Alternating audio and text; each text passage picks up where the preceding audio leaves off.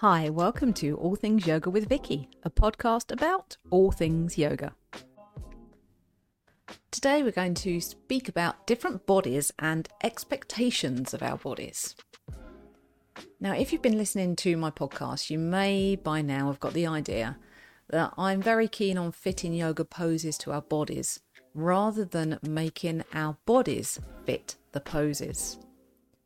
Now recently, actually for about a month, I've been seeing adverts on social media about stretching apps and stretching programs that show these amazing photos of people struggling to touch their toes in May and then being folded forward so tightly they could fit in a suitcase in August. Now these apps promised amazing improvements in flexibility in a really short time. And under the posts, there are a plethora of comments from people saying how amazing these programs are and how well they've worked. Now, can this really be true? Can we go from zero to being a stretching hero in 3 months? Let's explore why things may not be all they seem here. So, as you may be aware, part of yoga teacher training is looking at anatomy, how bodies work, and also the makeup of our bodies. And it becomes very apparent that the pictures that we see in books showing bones and muscles are not representative of everyone. In fact, very few bodies will look like the textbook diagrams. We are all unique. Genetics, bone formation, muscle structure, past injuries, and daily habits ensure that we are. You are unique, just like everybody else. Now, these differences in each body mean that it may be possible for one person, but impossible for another person to get into a certain position. For example, the picture of the amazing increase in forward fold in the advert would only be possible if your bone structure in your hips allows for it. If you were to look at an X-ray of a few different people's hips, you would see massive variations in how the bones look, almost as if they were from different creatures.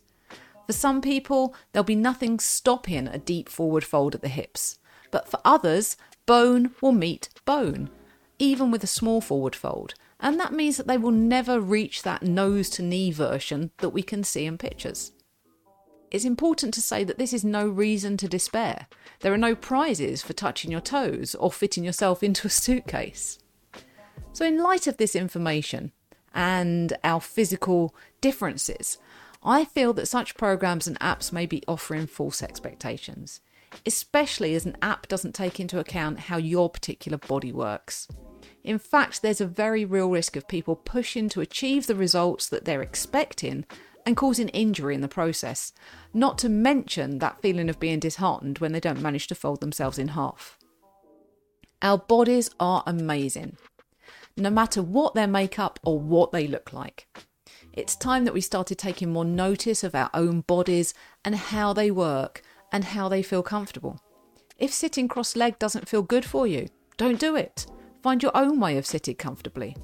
If a traditional child's pose feels more awkward than relaxing, practice your own version or something that's an alternative. We can get to know our bodies better by experimenting. One simple idea of a place to start is thinking about our shoulders, another area with huge variation from person to person. You may like to see how it feels when you lift your arms forwards and up. Notice if there's tightness or if it feels good. And then try again, but this time taking your arms out to the sides and up. Does it feel different? Maybe better, maybe less comfortable. If we notice a preference, we can then take this into our practice of poses like Warrior One or Dandasana where we raise our arms. If we start paying more attention to which movements feel better than others, which positions allow us to find more ease, we'll be working towards getting to knowing our bodies better. And this will allow us to improve our connection with our bodies, the mind-body connection, if you will.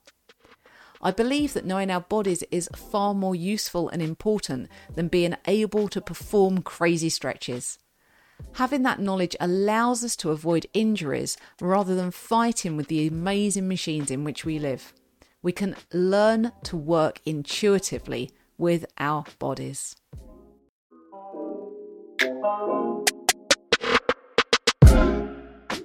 Please remember to hit subscribe, and if you'd like to contact me, you can through my website eqyoga.co.uk.